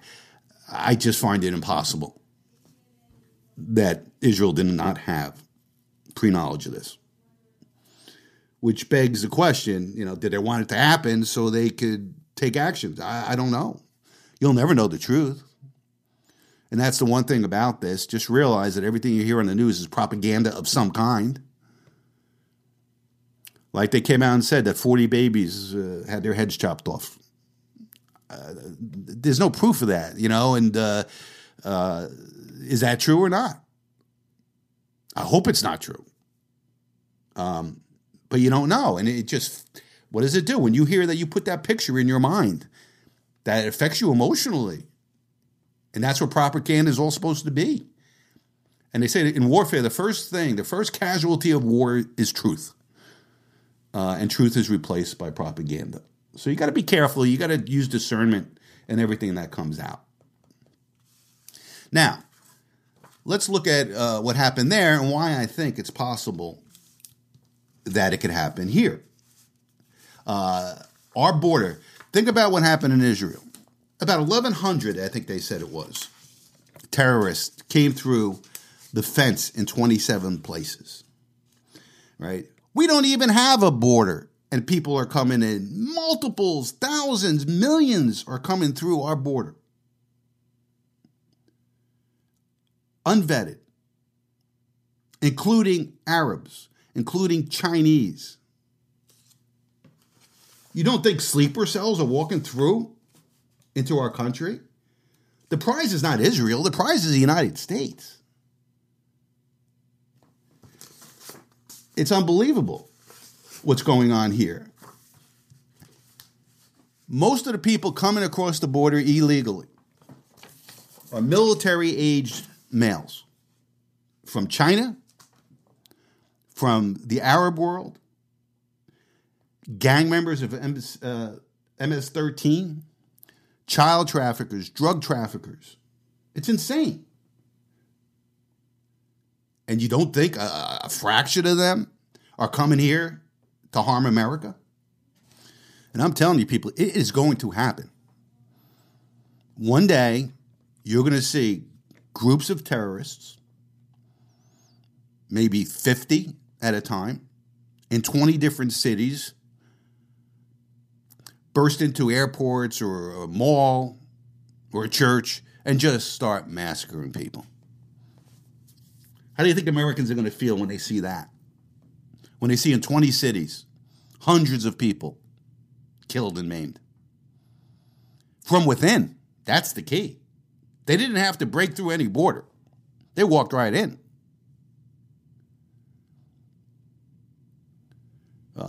Since 1990, 3 million Muslims have come to America, mostly through legal channels. The Office of Refugee Resettlement. There's so many visa programs and lottery programs that allow refugees a path to full citizenship in 5 years. And I'm not saying all those Muslims are anti-American. But what if 10% were? 300,000. Well, we got a worse problem than Israel does then. So it would be a mistake to think that what's happening in Israel is something just over there and doesn't affect us. It can happen here and it will happen here. And it'll happen in other European countries. And these invaders, they're not outside the gates. They're here already. They walked right through. And it's going to happen soon, especially if we get involved. And we are involved. I mean, if we get involved by flying planes and bombing and, actually get kinetic, that's one thing. It guarantees an attack against us.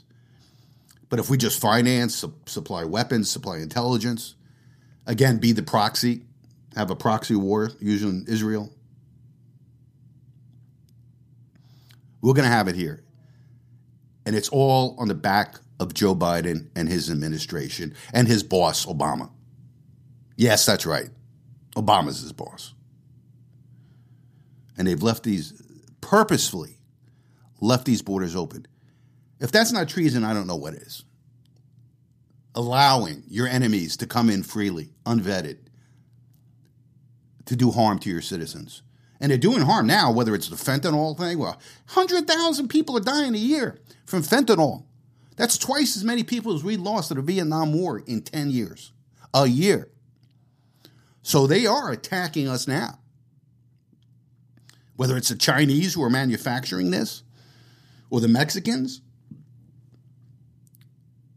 People are dying now because of the open border. Not to mention the child trafficking, the human trafficking, the toll of that. And now terrorists are coming in. And it's going to get bad.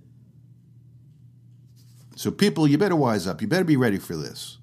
Because everything you think is normal in life is changing. By the day, the world is really falling into chaos.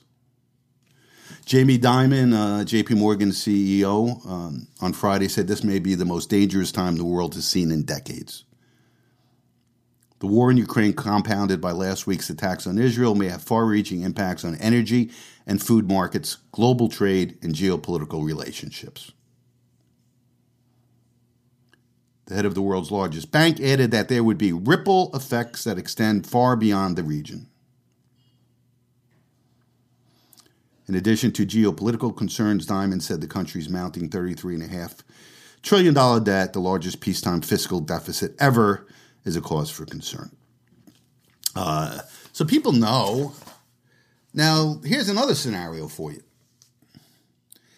That we get involved in this one way or the other, and the Arab oil-producing states shut the spigot, oil embargo, of the United States and Europe.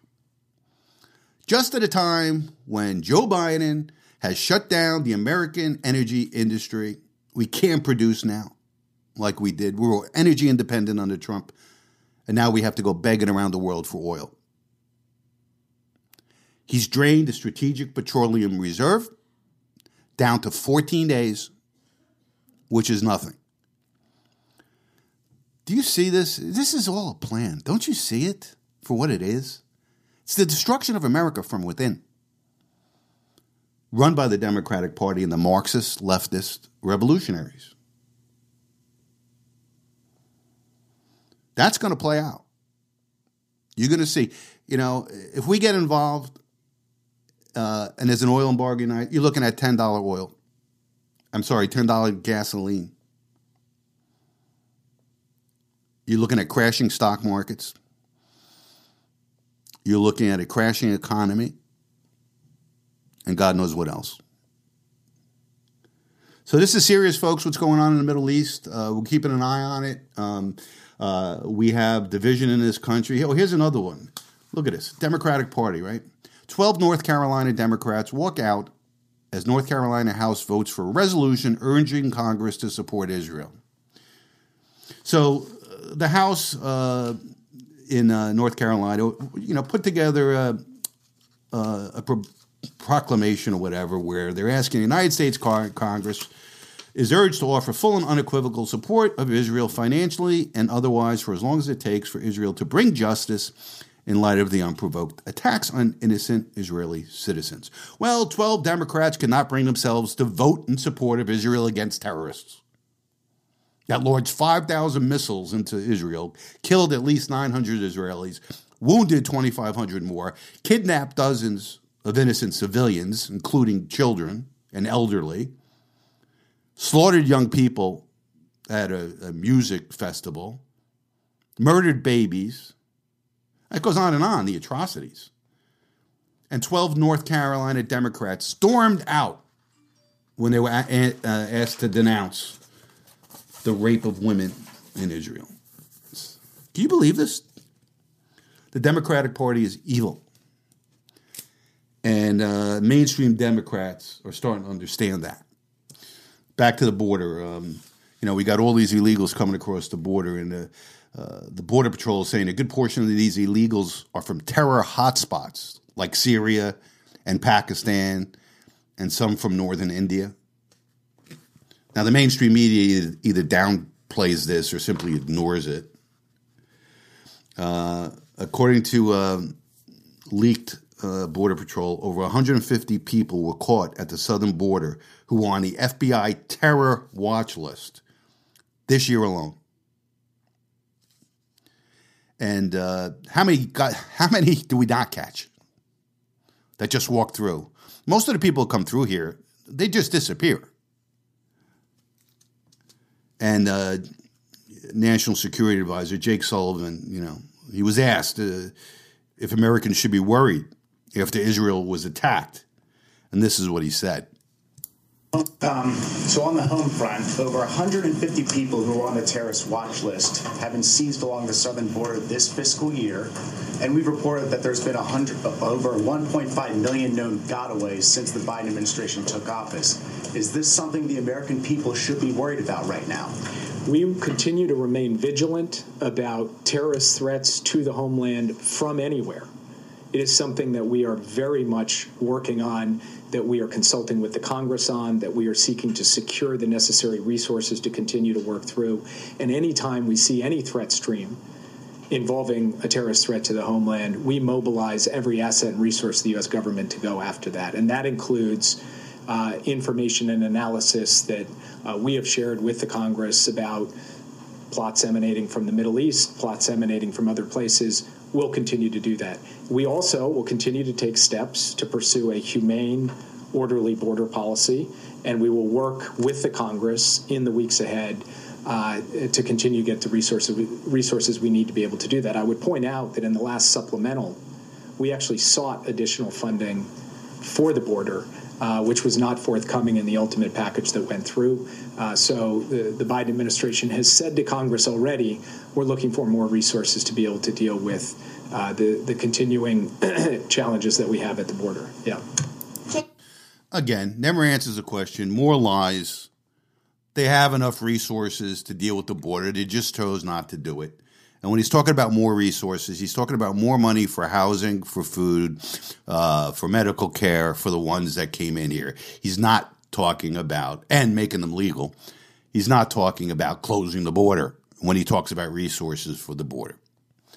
Now, one thing that infuriated me this week, there was a video on Twitter somebody put up at the border that shows border agents picking up illegals across the border, bringing them to tents, giving them refreshments, and then they go back and they fill their pickup trucks with their luggage and bring the luggage to them.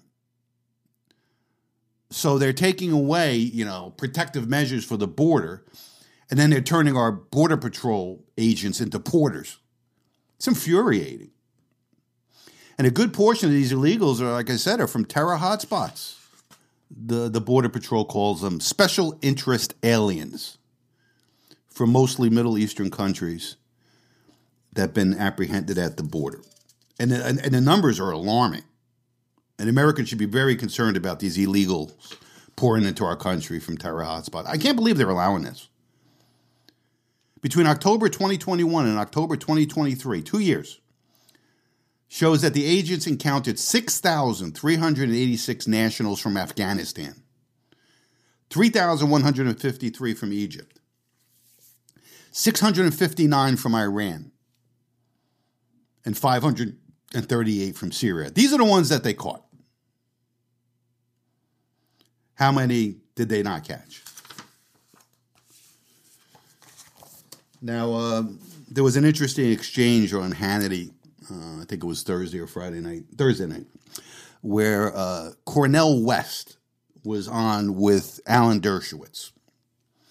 And you could tell that, Cornel West is a lefty. He's a Marxist. He's an anti-Semite. And he equivocates what's happening to Palestine with what happened to Israel. And that's what the left does in this country. Now, look, I must say, I feel bad for the Palestinian people. And I'm not talking about the terrorists. I'm talking about mothers, fathers, children that are not terrorists. These poor people really have had it bad for a long time. They're basically in an open-air prison in Gaza in the West Bank.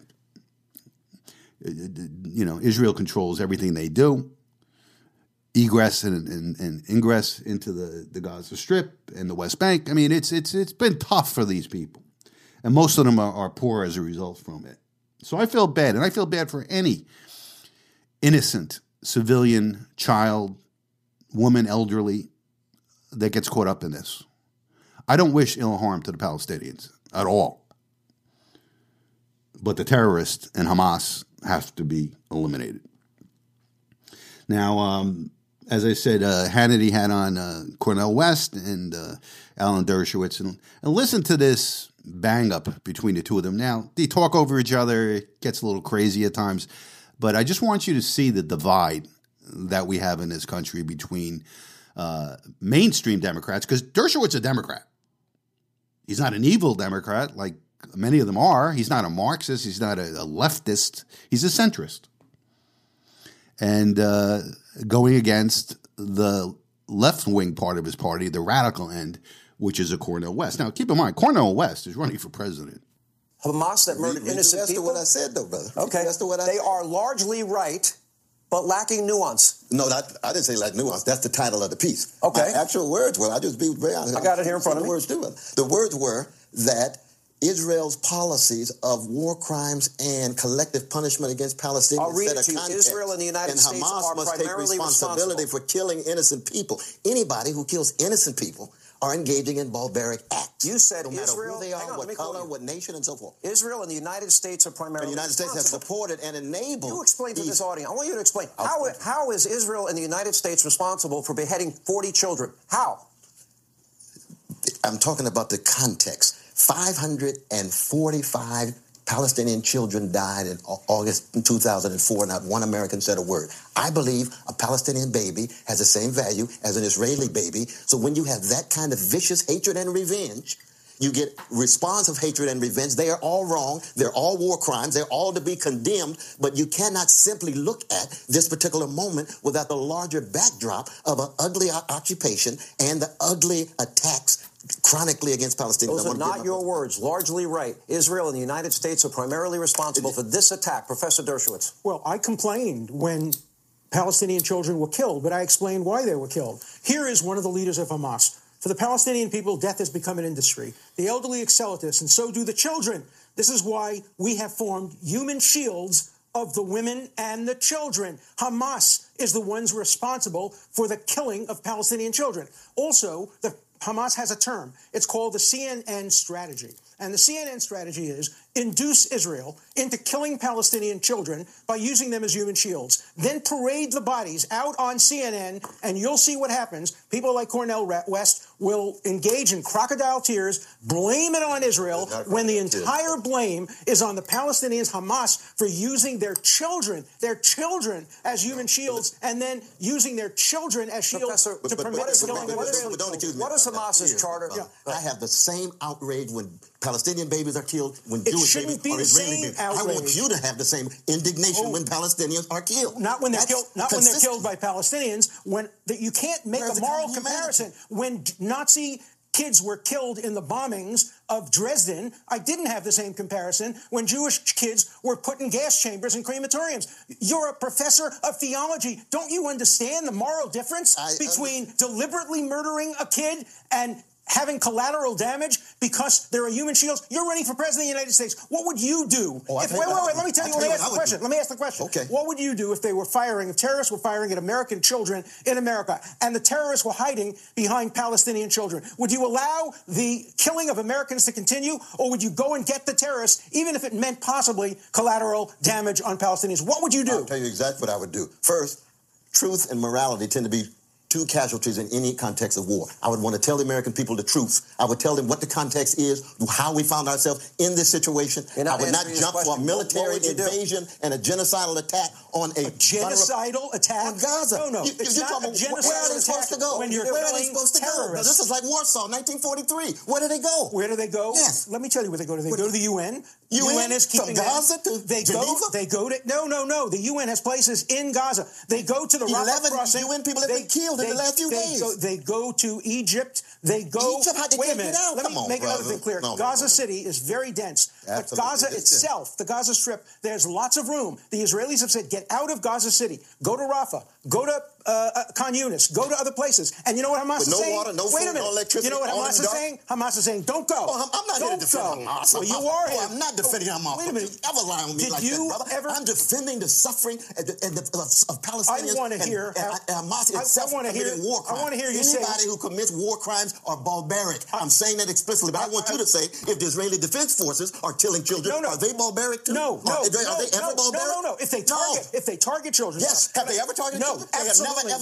Never in the history have they ever targeted a child deliberately. You got to get off the crack pipe, man. Please. No, they have never targeted a child. They killed one innocent person? Not purposely. Since 1948? Not Are they that pure? Are they that? You don't have to be very pure not to kill a child. All right, it goes on, but I think we've heard enough. And that's the problem. That's the argument. That's the conflict right there. Some people believe the Palestinians are victims, and the violence that they're bringing onto Israel is just a result of their persecution. And other people believe that the Palestinians and Hamas are evil terrorists and need to be handled this way. And it's a Arab-Israeli issue for decades, if not millennia.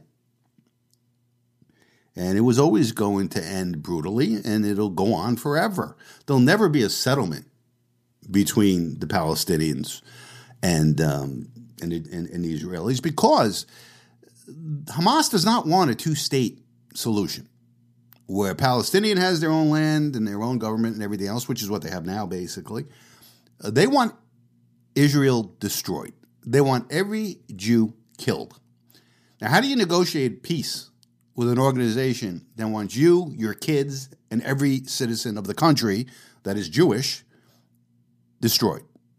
I mean, there's no way. It's a fight to the death. And that's where we're at right now. Now, of course, you know that President Trump had something to say about this and the leadership of Joe Biden, and he's absolutely right, calling him out. Here's the former president speaking about the reaction to all of this. We reduced the Iranian economy, and I withdrew from the disastrous Iran nuclear deal, imposed the toughest ever sanctions on the regime. Joe Biden undid it. He undid it all and gave billions and billions of dollars to the world's top sponsor of terror, tossing Israel to the bloodthirsty terrorists and jihadists. Britt, is he wrong? He's not wrong about that. And whatever you think of Donald Trump and however you feel about him does not mean that the policies that he adopted on our border, on Israel's border, and in the Middle East were not preferable to the mess we've got now. And you see, Tony Blinken, and maybe U.S. intelligence doesn't back up what the Wall Street Journal is reporting, but I believe it, what the Wall Street Journal is reporting, and it means that not only do we have to recalibrate our attitude toward Israelis and Palestinians, but we need to stop the fantasy that we can do business with an honorable Islamic regime. There is no such thing. At the end there, that was Brit Hume saying whatever Trump was doing, it's better than the mess than we have now.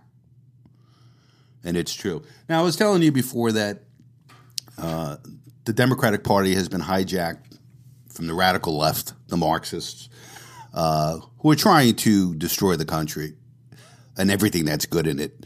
And many mainstream Democrats now have had it. They've had it with the woke policies. They've had it with this kind of stuff where they're accusing Israel of bringing on the murder of babies and rape of women. They just had enough of it, and mainstream Democrats are moving away from the party. Now, this was a new poll that just came out recently. This blew my mind.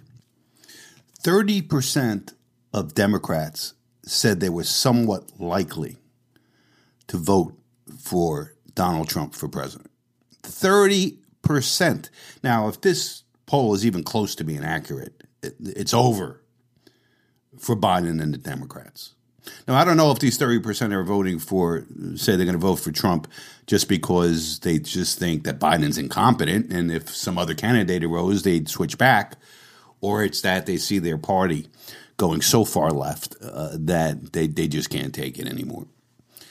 But even more spectacular than that, or more surprising than that, almost 50% of black Americans say they're somewhat likely to vote for Trump. I mean, Trump only got, I think, 5% of the black vote in 2016. So if he's getting close to 50% of the black vote and 30% of the Democrat vote, what do you think he's getting of the independent vote? This has a landslide written all over it, and that's why the deep state, the left, the Democrats, the Justice Department are doing everything they can to derail Trump and try to get him in jail or try to get him disqualified using amendments and trying to eliminate him when the majority of the country apparently wants him to return as president. And now more than ever, do we need Donald Trump back as commander-in-chief? All right, before we go, I just wanted to bring up that we still don't have a Speaker of the House. As I'm recording this, Jim Jordan has been nominated by the Republicans. They're going to take a vote on Monday. But apparently there's 50 rhinos that don't want him to be Speaker of the House because he's close with Trump. So we'll see how that plays out. Right now, the Republicans are in disarray. We don't have a Speaker of the House. We have a temporary one. We still got a lot of votes to come. Who's ultimately going to be the Speaker? I really don't know. But they better get this done soon. All right, that's all I have for you today. I can go on an extra hour and still not to get to everything because there is so much to talk about. Be sure to tune in on Wednesday for our midweek podcast. I'm sure a lot will come out in the Middle East between now and Wednesday. It comes up by 4 p.m. Wednesday afternoon. Just go to thefinancialphysician.com. We'll have it up there.